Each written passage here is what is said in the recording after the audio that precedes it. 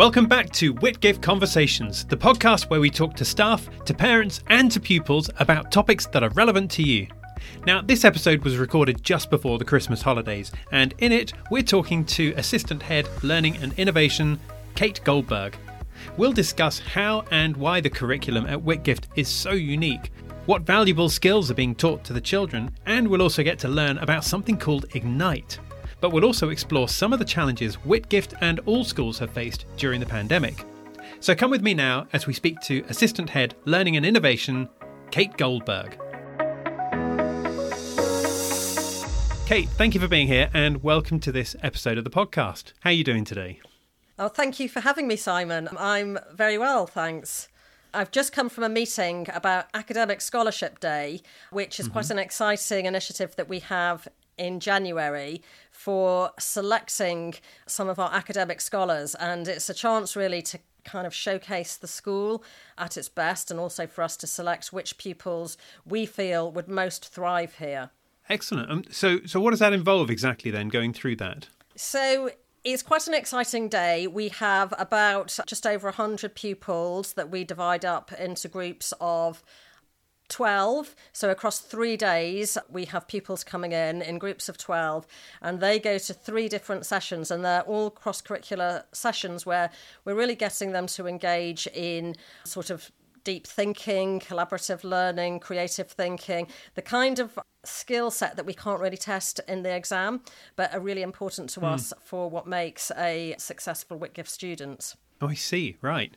Okay. Well, look, Kate, in this episode, we're going to be talking about various things to do with school life at Whitgift. But I'd love to know a little bit more about your own upbringing, your own education, where you went to school and what your experience of school life was like when you were young.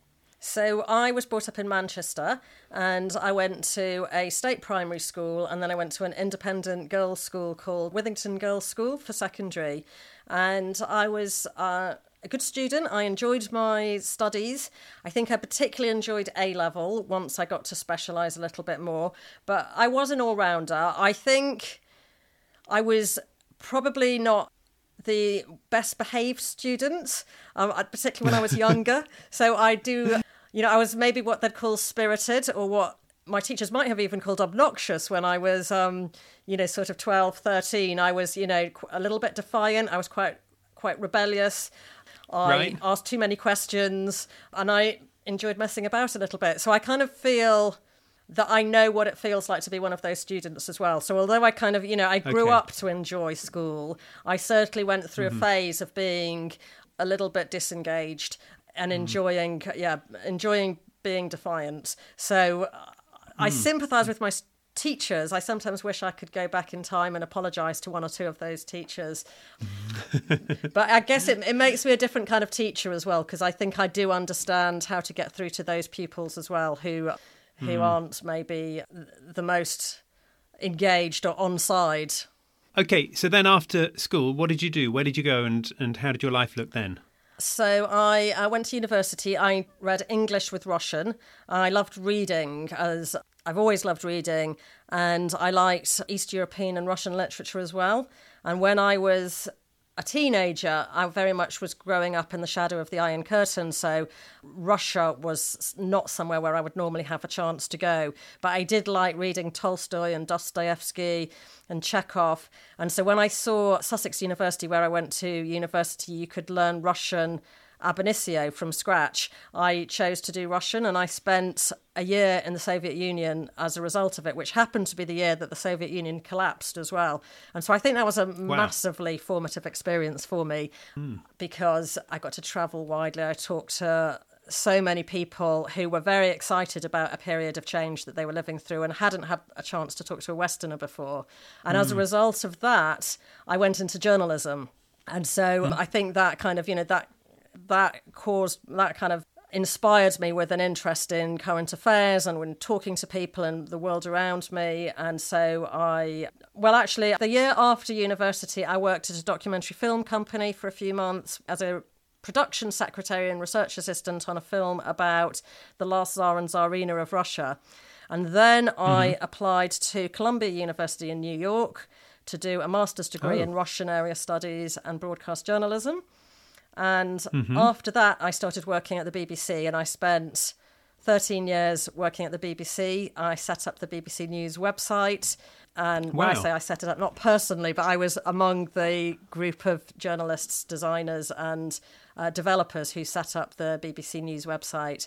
So it was a very exciting time, very fast moving. And then I decided to become a teacher. I guess it was while I was on maternity leave with my third child, and my oldest child was coming up to secondary age, and I started becoming really interested in education. I think like many parents with 10-year-olds, you start going and looking at schools, and you start looking and seeing what the options are. And when I went around schools, I was just really struck by how creative they are. And although part of the BBC identity, one of our mantras is that we are the most creative organisation in the world, I felt that actually the schools were more creative. That's what triggered my interest to become a teacher. And so So then I did a PGCE, and I trained as a teacher, and here I am now, loving it. Right, so let's look a little bit at your role, because you're the assistant head for learning and innovation. What does that actually mean, first of all? So it means that I am in charge of ensuring that what the pupils are learning and how they are learning reflects the changes in society and the best pedagogical practice. And so I'm also responsible for the teaching at the school and the professional development of our teaching staff. And I do lesson observations. I'm looking at how the pupils are learning. I'm trying to look at the kind of whole picture, what they're learning. Are there any kind of gaps in our curriculum, things that we should be teaching that we don't teach? And having that kind of oversight, I guess. In terms of innovation, it's thinking about change, thinking about, are we at the cutting edge of teaching practice in terms of both teaching and learning? So let's talk a little bit then about the curriculum. In what ways do you see the curriculum at Whitgift as being unique? So 2 years ago, we reviewed the junior year's curriculum, and we introduced a few things which I think are quite unique. First of all, global citizenship, which is a subject that we teach in year 6 and 7. And the reason for that is really to encourage pupils to take social responsibility for the planet that we live in. And we have a kind of mantra, which is think local, act global. And it's to get them interested in the world around us and to think about those really big issues like climate change, which I think are so important that everybody addresses. And wherever they end up working, I think, that's the kind, sustainability is something which is really key. And we want them to be speaking that language. So global citizenship is one thing. We have digital literacy because, again, we feel that it's vital that they engage with technology and that they leave here being critically aware of the abilities of technology to enhance their lives, but also of some of the dangers of social media and fake news and all of that kind of thing. So that's all included in digital literacy. We also have a project called Ignite, or a subject called Ignite, I should say, which is taught in year 8. And it's got as much curriculum time as, say, geography or history.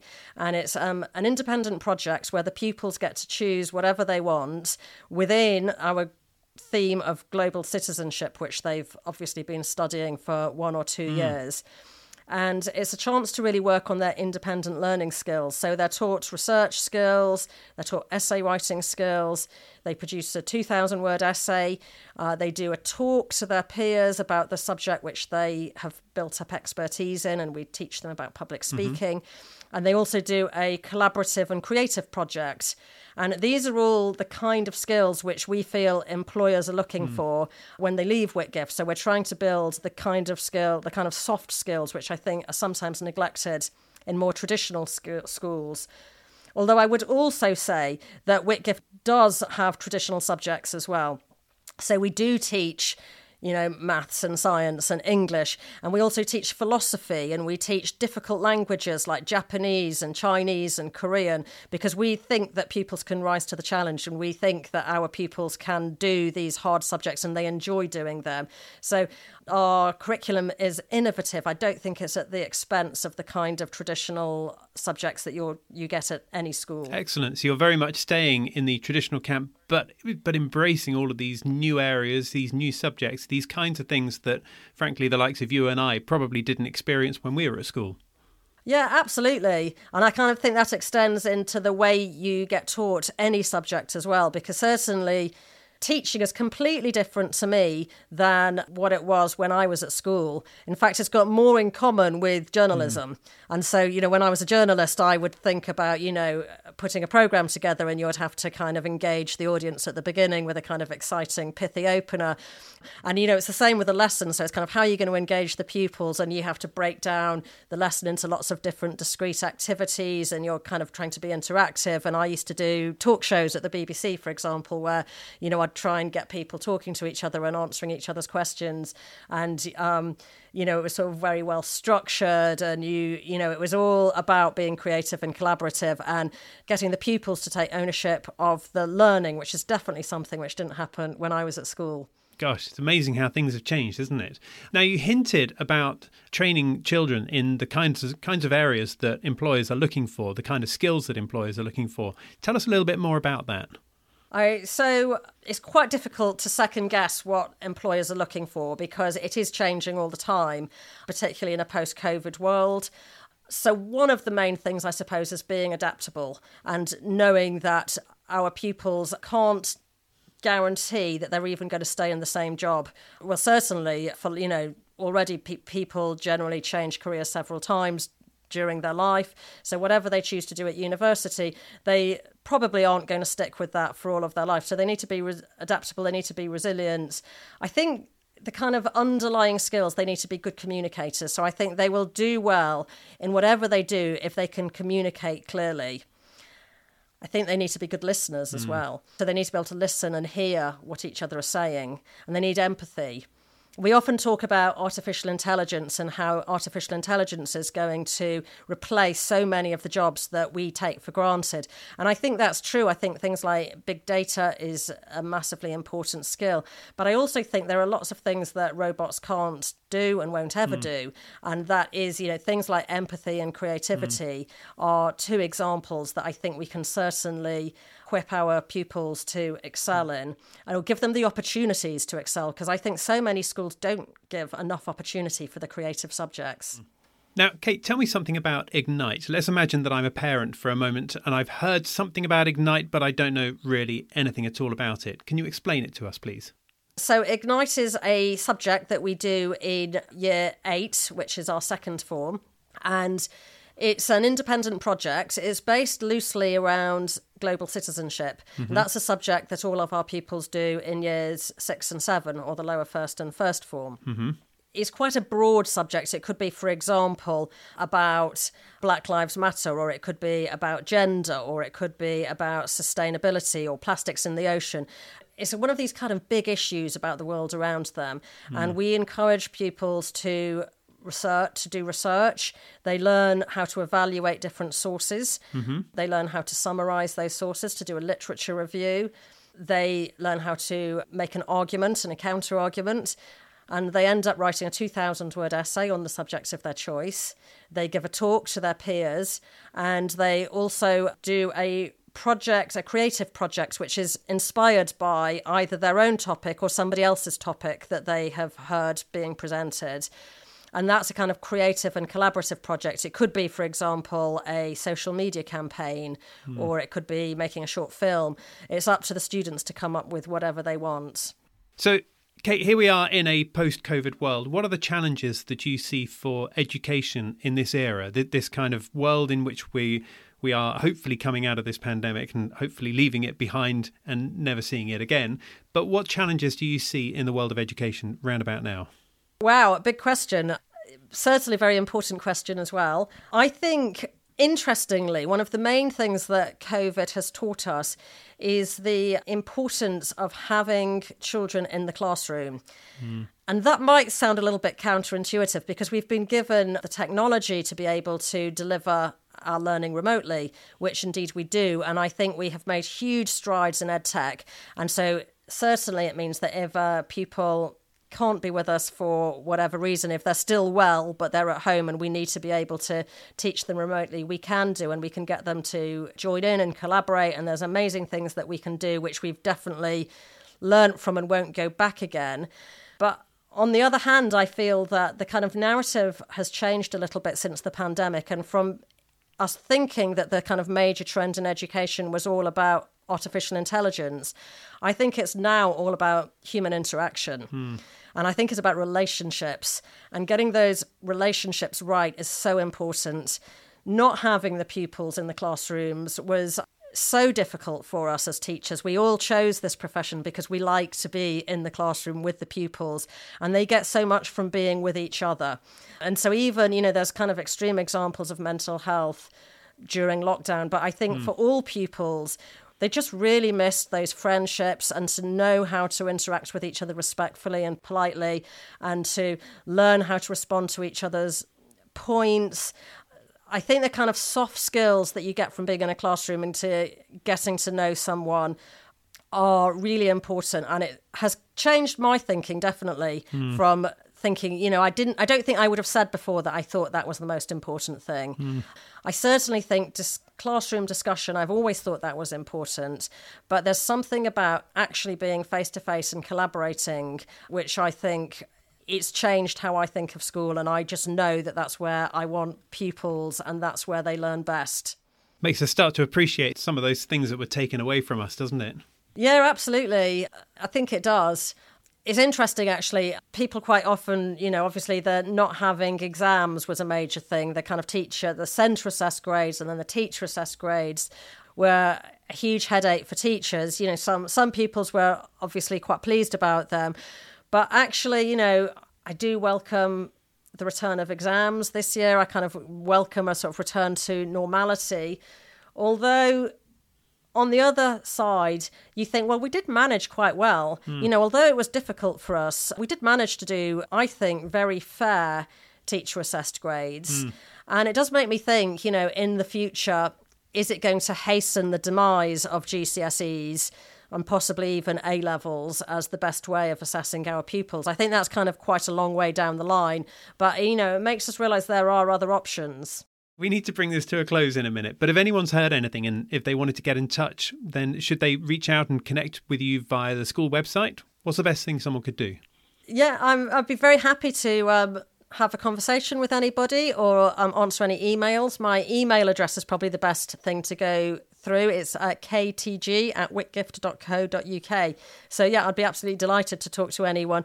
As a parent, I know exactly what it's like, how difficult it is to make those decisions about which school is right for your child. And I'd be more than happy to talk through what I really feel it's like at Whitgift. And particularly because actually I am a parent of two boys, one of them who's just finished at Whitgift and one who's currently in year 7. So again, I can talk both as a parent and a teacher about what it's like at Whitgift. Awesome. Well, thank you so much for being here today. Thanks for giving up your time, especially this late in the day. It's nearly 5 o'clock. But I really appreciate your time. Appreciate you being here, sharing your experience. Thank you. Thank you. It was a real pleasure. So that was Assistant Head Learning and Innovation, Kate Goldberg. Thank you, Kate, for joining us on this episode of Whitgift Conversations. It's really good to hear from you. Now, if you're listening to this episode and you'd like to get in touch with Kate, then you can email her at ktg@whitgift.co.uk and she'll be right there to answer your questions. Now, I hope you enjoyed this episode. The next one is coming out soon, but in the meantime, thank you for listening to this one. Don't forget to follow or subscribe so you can stay in touch, and we look forward to seeing you next time. Happy New Year, and bye for now.